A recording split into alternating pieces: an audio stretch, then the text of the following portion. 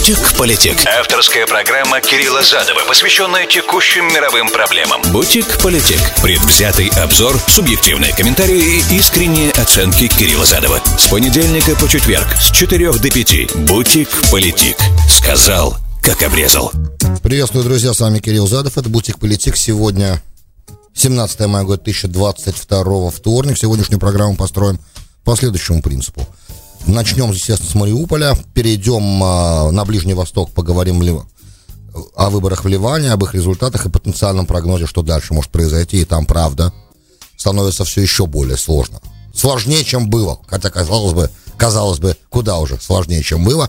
А потом перейдем в Северную Корею, расскажу, что там это, наверное, будет финальный сегмент. Если останется время, чуть-чуть начнем на кончике вилки буквально касаться вопроса опять тема Брексита, про которую все так благополучно забыли, на самом деле не забыта. И вот Северная Ирландия, естественно, та самая проблема, которая изначально была одной из главных подписаний договора по Брекситу. Граница между Северной и Южной, и между Северной Ирландией и Ирландской Республикой, то есть между Великобританией и Ирландской Республикой, да, разваливающаяся Good Friday Agreement, вот проблема, которая возникает. Если хватит времени сегодня, если нет, завтра будем с этого начинать.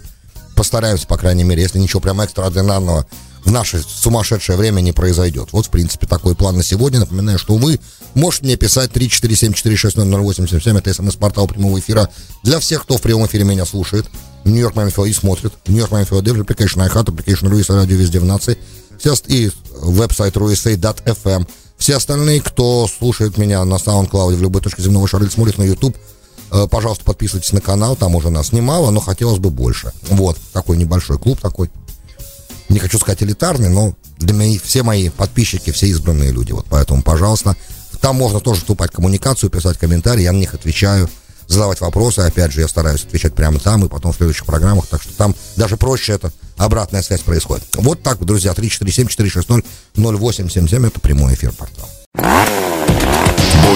Politic. Сказал, как обрезал.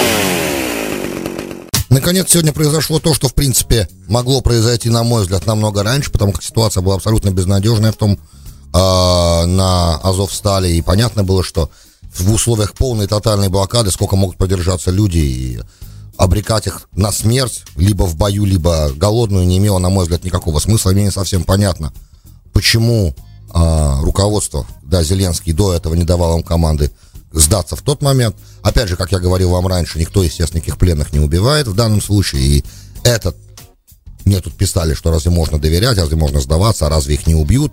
Нет, конечно, их не убьют, и, конечно, их будут обменивать как военнопленных на других военнопленных, на русских военнопленных. Это обычная практика, это законы, обычные законы войны. Опять же, не говоря, что они не нарушались до этого, это все понятно, это сейчас расследуется, это отдельные истории. В этом конкретном случае, слава богу, все произошло так, как, в принципе, должно было произойти раньше. Опять же, по моему мнению, слава богу, что Зеленский дал им команду сложить оружие. Без этой команды они явно бы этого не сделали. Это хорошо, что в итоге разум восторжествовал, и ненужной крови, ненужная кровь не пролилась. Всех их вывезли, 260 человек, включая и раненых, вывезли оттуда, которые все эти время мучились, потому как не было медикаментов, ничего не было.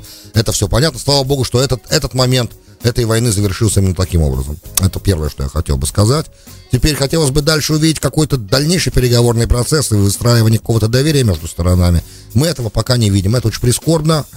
Мне представляется, что этот импасс, то, что называется импасс, отсутствие переговорного процесса сегодня,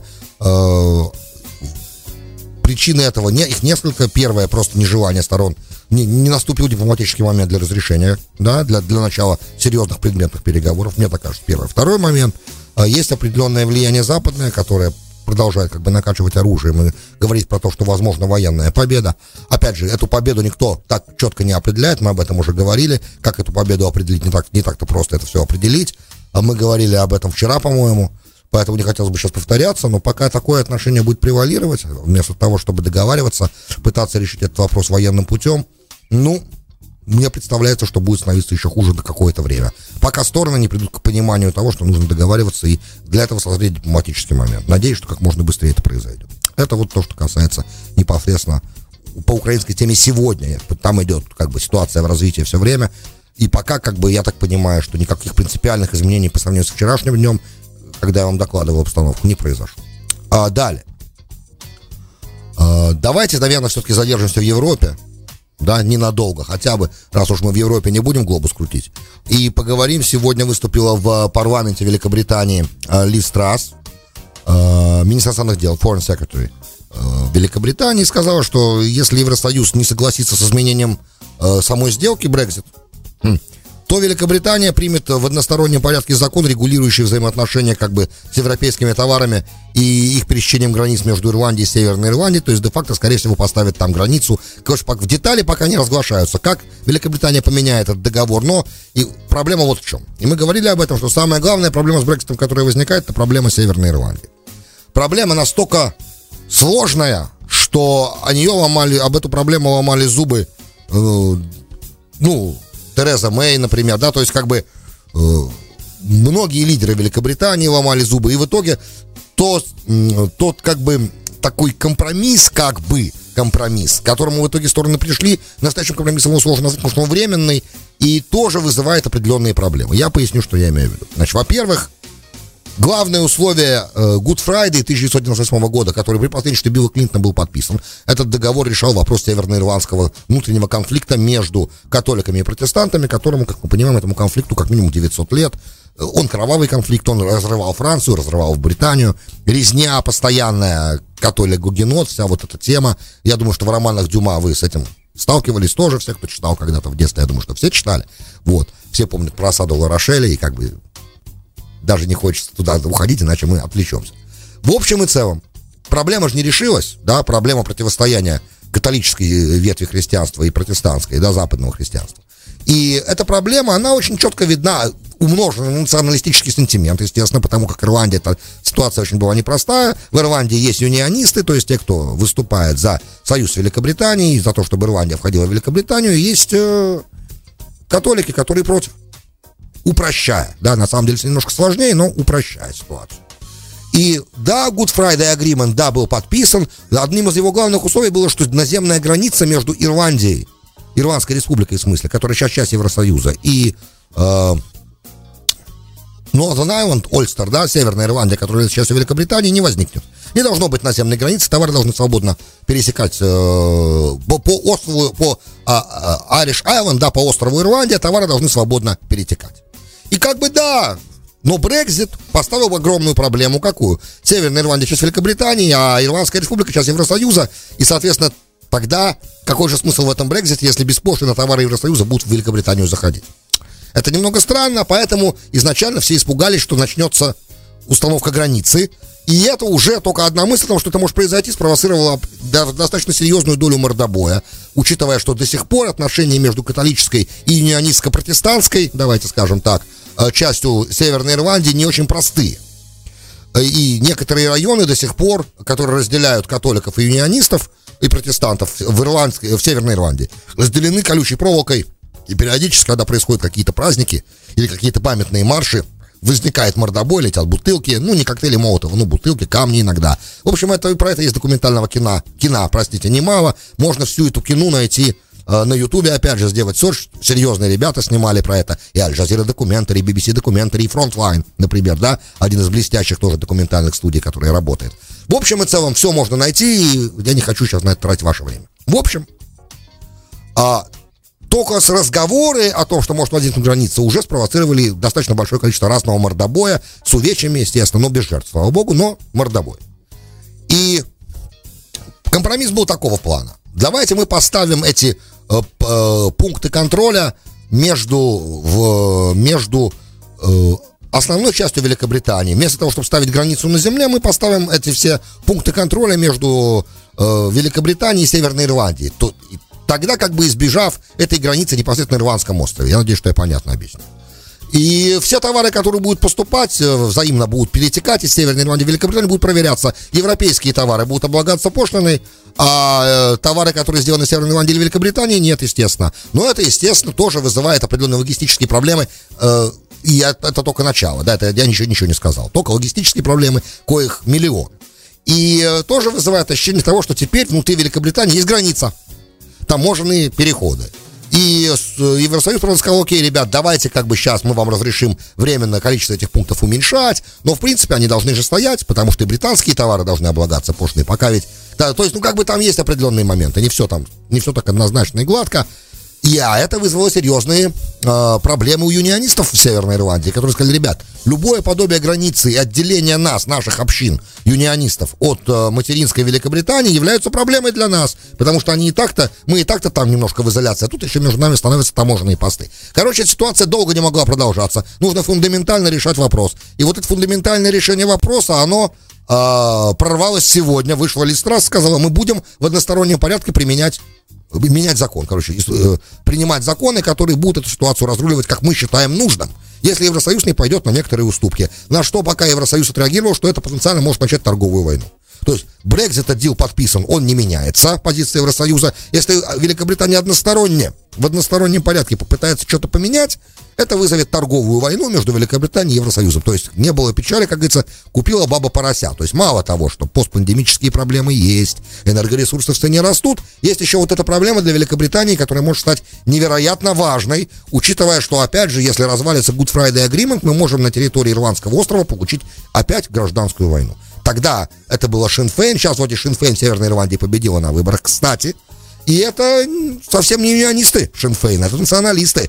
Поэтому тут тоже не всем понятно. Я уж про Шотландию ничего не говорю. Там вроде бы пока затихла история. Никола Сторджен, первый министр Шотландии, говорил, что она хочет провести референдум еще раз. Но пока вроде бы это столд, да, то есть это пока замороженная тема. Но рано или поздно тоже может возникнуть. В общем и целом, мне представляется, что для того, чтобы Великобритания могла сохранить свою территориальную целостность, да, и сохранить всех своих членов внутри своего союза, чтобы она не стала просто Англией из Великобритании, да, чтобы она осталась United. Для этого нужно сейчас немалую долю работы провести, и это будет занимать какой-то политический ресурс. На самом деле это важный момент. Вот к чему я все это говорю, рассказываю вам. Ну и опять же, в Европе мало сейчас было своих собственных проблем, а вот еще и как бы то, что не было доделано правильно. Проблема в том, что это сложно было изначально доделать правильно. И все это происходит из-за того, что на голосовании по Брекситу, которое Камерон устроил, кстати, да, молодчина, на 1% всего, я так понимаю, количество тех, кто за Брексит, превысило, и даже, может, на 0,5% превысило тех, кто был против, что, в принципе, в пределах арифметической погрешности, как мы понимаем. Но никто же не сомневается в том, что голосование было честным и не было фальсификации. Это же Великобритания, было бы глупо. Поэтому пожинают плоды демократии. Еще одни плоды демократии пожинаются сегодня в Ливане. Прошло 2 дня, да, посчитали, прослезились. Прошло 2 дня после выборов в Ливане. Кстати, выборы прошли, я так понимаю, следующие до этого выборы в 2018 году были, и фактически это как бы выборы, которые, фактически почти вовремя, да, то есть почти что не внеочередные. Это первые выборы после страшной трагедии 2020 года августа, взрыва в Бейрутском порту, 10 тысяч там, или сколько, 10 тысяч тонн аммиачной селитры. Все этот взрыв помнят, который обрушил совсем уже умирающую ливанскую экономику, да, которая и так совсем была в плохом состоянии, и уже пандемия ее терзала, а тут еще бабах и взрыв. И главная идея того, чтобы из этой ситуации выходить, была идея, что, ребят, надо как бы сейчас вот выборы провести, а ситуация, она во многом тяжелая. Мы говорили много раз о ливанской ситуации. Вкратце, еще раз повторяя, освежая в памяти людей, да, это нужно освежить. 40% экономика Ливана потеряла с 2019 года. 40% это та цифра, которую даже страшно себе представить. Мы такого вообще нигде никогда не видели за последние, может быть, 70 лет. Нигде такого кризиса не было системного. Нет топлива, нет электричества. Электричество выключается на 5-6 часов ежедневно почти. В некоторых местах и дольше в Ливане нет электричества. Банки обанкроченные, не выдающие наличные. Отсутствие медикаментов. Пандемия, которая, слава богу, там сейчас прошла. Но когда она шла, и когда там были большие вспышки, вообще катастрофа была страшная. И очень непростые отношения внутри ливанского общества, потому что оно очень разделено по конфессиям. Четко разделено, кстати. И в этих конфессиях еще тоже есть разделение. Короче, все вместе. И большая, богатая история политических убийств и гражданской войны, которая шла с 75 по 90 год. И 2 войны с Израилем. И наличие вооруженной силы гегемона, буквально, дословно гегемона в Ливане, который не подчиняется, то есть который государство в государстве. Я, естественно, говорю о боевом крыле Хизбаллы и о всем движении Хизбаллы. В общем, Выборы прошли. И да, так как Ливан демократия, на самом деле на Ближнем Востоке, демократия, где есть свобода слова, и да, может, наверное, можно назвать ее либеральной демократией. Понимая, что Ливан не является, опять же, государством всех его граждан, то есть настоящей демократии тоже можно сложно сказать, потому что есть 400-500 тысяч палестинцев, которые не имеют гражданства ливанского и оказались там в Ливане 70-го года после подавления палестинского восстания в Иордании королем Хусейном покойным. В общем, ситуация непростая изначально, да, Ливан такой очень сложный своденный пирог, to say the least, да, сказав минимально. Площадь при этом Ливана 10 тысяч квадратных километров, и вся экономическая ситуация начала умирать в Ливане непосредственно по одной из главнейших причин. В 2011 году началась сирийская гражданская война, и Ливан с населением в 4 миллиона человек, примерно 4,5, принял 1,5 миллиона сирийских беженцев, что абсолютно было невозможно для его инфраструктуры и для его средств. Это было первый, как бы, удар молотком в гроб, как бы, ливанской экономики, давайте скажем так. То есть, невозможно Ливану было это выдержать, но он принял их, потому как они бежали туда, и у Ливана не было сил, я так понимаю, этот поток остановить. Плюс там исламское государство, война, туда много чего. Короче, сейчас не в этом дело, просто вот ситуация такова. Значит, были проведены выборы, да. Условием того, чтобы европейские деньги, и Макрон там очень много, помните, перед прошлым летом там был, и после Бейрутского страшного взрыва там был. Эммануэль Макрон, так как Ливан когда-то был французской территорией, да, он очень принимал непосредственное участие в том, чтобы попытаться ливанский кризис разрулить не политически, но экономически. И условие было поставлено такое, что как бы и АМФ, и Европа может давать деньги, немало денег, миллиарды евро Ливану, нет вопросов. Но для этого нужно несколько условий. Первое условие – политическая реформа. Второе условие – экономическая реформа, борьба с коррупцией. И как бы, чтобы этот истеблишмент, по крайней мере, который нация требовала на всех этих страшных демонстрациях десятитысячных, чтобы много десятков тысяч выходило на улицы, чтобы истеблишмент весь ушел в отставку. Но это невозможно, да, истеблишмент, он сам себя возрождает, он как птица Феникс, поэтому это сложно. Учитывая, что мы не забываем, что сегодня Ливаном, в принципе, правят те люди, которые во время гражданской войны 75 по 90 были полевыми командирами, грубо. Опять же, очень грубо, но чтобы вы понимали примерную идею. 10 тысяч квадратных километров, представляете себе? Огромное количество людей, достаточно высокая плотность населения в Бейруте, в Триполи, в городах, короче. И сложная конфессиональная картина. По 43-го года пакту, основывающему Ливан, премьер-министр всегда суннит, президент всегда христианин-маронит, и спикер парламента, председатель парламента всегда шиит. Эта система работает, Ливан не является... То есть есть определенная как бы система квот, которая не отменилась. То, что люди требовали ее отменить, этого не произошло и пока не происходит. И главное условие, наконец-то, да, для того, чтобы дать Ливану деньги, для того, чтобы он мог хотя бы выжить каждый день, выживать хоть как-то, чтобы было правительство. И даже в те времена, когда выборы проходили успешно, как успешно, у какой-то партии появлялось, у какого-то блока появлялось большинство, даже в такой ситуации в Хизбалла всегда была кингмейкером, да, то есть всегда была той структурой, которая в итоге решала, кто будет премьер-министром, а именно премьер-министр осуществляет практическое руководство с правительством день ото дня, да. Все равно собрать коалицию всегда было страшно проблематично, и эти переговоры по созданию коалиции продолжались, бывало, и больше года. Да, по-моему, после последних выборов так оно и было, больше года, и даже после создания коалиции правительства менялись все равно. Кризис, перманентный, начиная с 2018 года, который усугублялся, и вот пришел к той ситуации, которая сегодня есть. Выборы в итоге, которые позавчера прошли, заставили блок Хизбаллы, то есть это не только Хизбалла и Амаль, это и также еще Free Patriotic Movement в основном, да, это движение христианское, возглавляет которое президент нынешней Ливана Мишель Аюн, бывший генерал, кстати, то есть генерал в отставке. Он христианин, да, маронит, но при этом союзник Хизбаллы.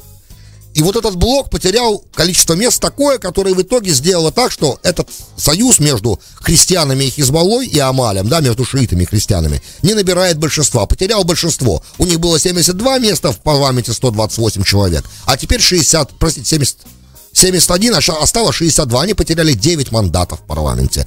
Понятно, что никто не получает большинства, но вот эта вот новая эта партия, которая выступает за то, что Ливан должен быть государством всех граждан, что весь истеблишмент должен уйти в отставку, так называется эта сила Lebanese Force, это тоже христианская сила Ливана, они союзники Саудовской Аравии.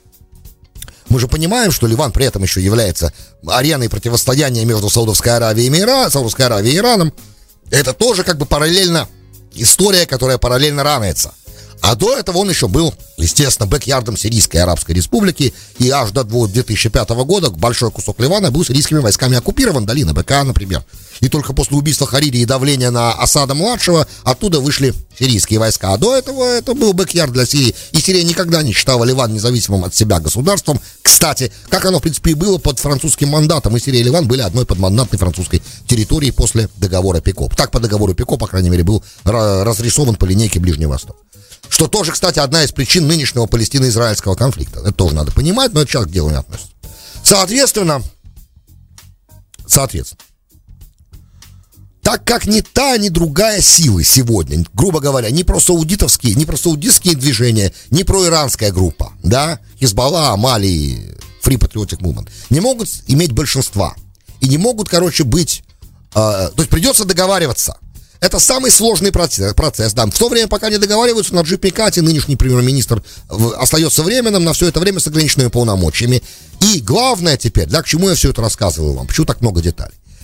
Этому правительству с ограниченными полномочиями никто денег не даст. Европа не даст деньги. АМФ такому правительству не даст деньги. Потому как там и так-то история коррумпирования, она известная. Там очень много ПАО-групп разных есть, и с ними связаны собственные олигархи и богатые люди. То есть там много чего происходит, если денежка поступает, она достаточно быстро расходится по правильным карманам, давайте скажем так. То есть то, что называется финансовый мисс-менеджмент, да, скромненько. Не коррупция, а финансовый мисс-менеджмент. В общем и целом, под это правительство временное никто денег не дает. И в такой ситуации, в отсутствии политического консенсуса, пока его нет, уже драки уже вчера и сегодня были в разных местах. Тут пока драки, это опять же мордобой. Мордобой не является экзистенциальной угрозой. Перестрелки начинают. Если они начнутся, это будет экзистенциальная угроза для государства. Все это в той ситуации, в которой присутствует Хизбалла. И это вот то, что может... последняя соломинка, да, если у них в итоге не получится договориться, которая может сломать верблюду хребет, и ситуация выйдет из-под контроля. Ситуация выйдет из-под контроля на северной границе Израиля, у нас получается failed state. Пока это не failed state. Очень близко к этому, но пока нет. Но если начнется прям реально прям столкновение, настоящие, да, они могут легко перерасти в что-то совсем страшное, невероятное, что полностью может все предыдущие ассессменты, да, все предыдущие оценки рисков полностью раскрыть, да, и тогда все эти оценки перестанут быть актуальными, и нужно будет какие-то действия предпринимать. То, что, в принципе, профессор Ифраим Энбар говорил в четверг, да, что правильно было бы, наверное, нанести преемственный страйк, да, упреждающий удар по Хизбалле. Но кто же сегодня в современном Израиле готов на это пойти? Остается проблема. А в этой ситуации, можно, конечно, сказать, из-за того, что гражданская война будет, например, да, из-за этого Израиль и будет не до Израиля, Хизбалле. Но опять же, если сейчас Израиль предпримет какие-то действия в отношении иранской ядерной программы, которые могут произойти, как мы понимаем, в любой момент, то непонятно, как вся Хизбалла в этой ситуации поведет, учитывая, что их гегемония в Ливане сегодня есть определенная угроза. И когда политическая сила, которая была до этого боевой структурой, а стала управляющей структурой, теряет свою позицию власти, ей становится нечего терять, и тогда можно ожидать того, что они могут и ситуацию начать раскачивать еще сильнее, и в том числе и действия против Израиля проводить военные, опять же, убивая сразу двух зайцев и решая вопросы ливанские внутренние и воюя с другим южным соседом в данном случае. В общем, нехорошая ситуация, напряженная ситуация, нужно готовиться к осложнениям. Так мне представляется, если правительство в Ливане не будет быстро сформировано. Бутик-политик. Сказал, как обрезал. Добро пожаловать в Бутик-политик, часть 2, с вами Кирилл Задов. Сегодня 17 мая, год 2022, вторник. Обещал Северную Корею, правда, такого Северной Кореи, того сейчас не происходит, не видел очень давно. Единственное, что давайте сначала перед Северной Кореей, чуть не забыл, у меня есть вопрос от Джозефа, 3954. Продолжение моего вчерашнего вопроса и вашего ответа. Если Байден мог и может договориться с Путиным, что же он этого не делает? Можем ли мы как-то помочь этому случиться? Спасибо, Кирилл, с уважением, Джозеф. Джозеф, спасибо вам за вопрос. Ничего, я боюсь, что мы уже не можем сделать, но мы можем сделать в ноябре 2024 года, я думаю. Мы не должны были дать этому случиться в ноябре 2020, но дали этому случиться. И почему он этого не делает? Та часть вашего вопроса. Почему? Потому что, видимо, как обычно, под либеральным нарративом скрывается реалистская внешняя политика. И с точки зрения реализма очень выгодно ослаблять своего конкурента руками третьей стороны. Понимаете, да, о чем я говорю? Вот, в принципе, так, мне кажется, почему он до сих пор этого не делает, потому что когда идет речь о гегемонии, да, гегемон любыми способами добивается ослабления своих конкурентов. Зачем ему самому ввязываться в такую драку, которая может оказаться самоубийственной, когда есть на границе сила, которая в состоянии вести такую войну и ослаблять своего соперника. Правда? Но это простое объяснение. Конечно, там все значительно сложнее, потому что уже деревья, на которые влезли стороны, слишком высокие для того, чтобы сейчас с них слезать. Это тоже часть ответа. В общем и целом, так как все равно в конце концов придется договариваться, желательно, конечно, чтобы договоренности начались быстрее. Попытки достижения этих договоренностей начались быстрее. Но пока они начинаются. И это очень печально и для Украины, и для России, естественно. Пошли дальше, ребят. Я надеюсь, что я как мог на ваш вопрос ответил. Вопрос ваш очень хороший, на самом деле. Кто же до сих пор этого не делает, это хороший вопрос. Итак, то, что сейчас происходит в Северной Корее, это беспрецедентная ситуация, потому как в 90-х там у них был голод, погибло 1 миллион человек, а то, что сейчас происходит, такого аналогов не было. Они же долго отрицали, что пандемия вообще к ним когда-либо заходила. А тут она зашла. Причем так зашла, что они публично объявили о том, что их позиция zero cases, да, tolerance и zero cases of COVID провалилась.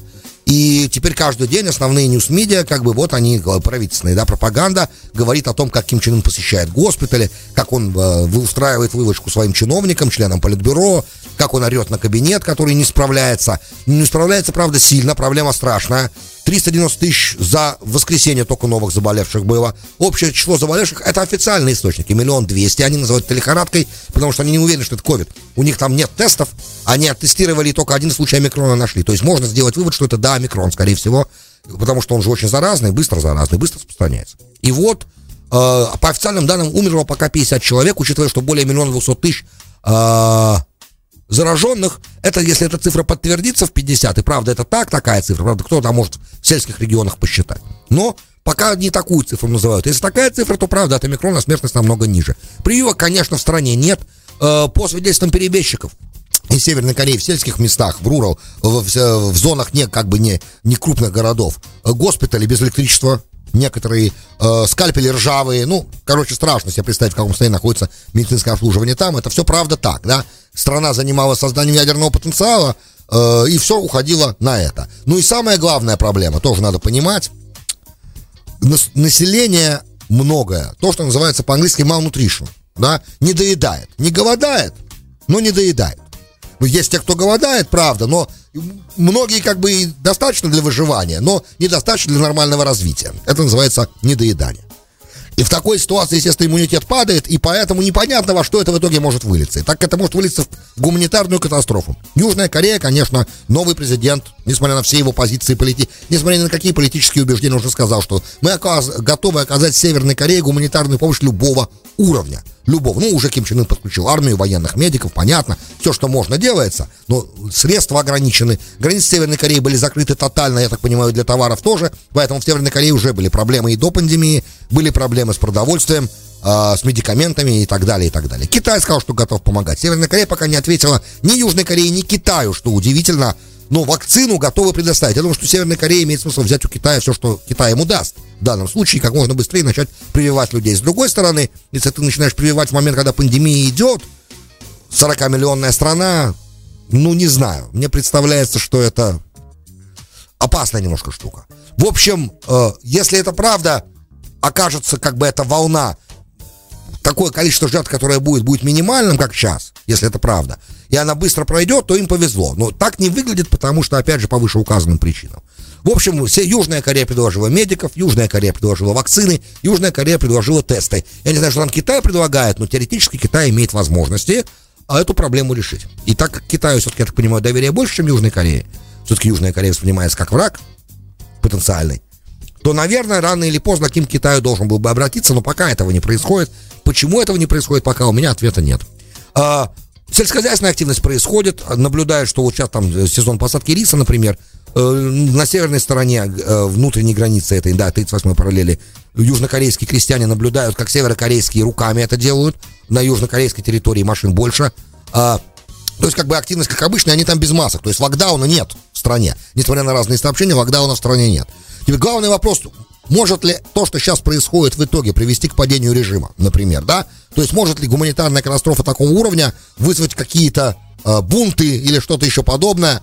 Это хороший вопрос, сложный вопрос, ответа на него пока нет, но мне лично представляется это маловероятным, очень маловероятным.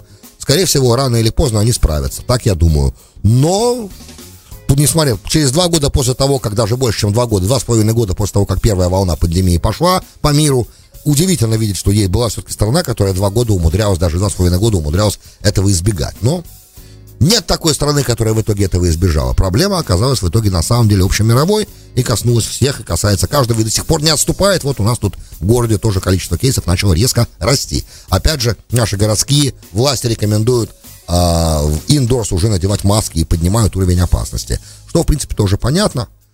Какая же это волна по счету? 8-я или 9-я? Даже уже со счета сбился. Друзья, оставайтесь, пожалуйста, здоровыми, в безопасности. И предпринимать необходимые меры предосторожности, насколько это возможно избежать. И главное, избегайте большой толпы. Это самое главное, на мой взгляд, здесь совет. Большое спасибо, что были со мной. С вами был Кирилл Задов. И слушали «Бутик Политик». До встречи завтра с Божьей помощью. И счастливо.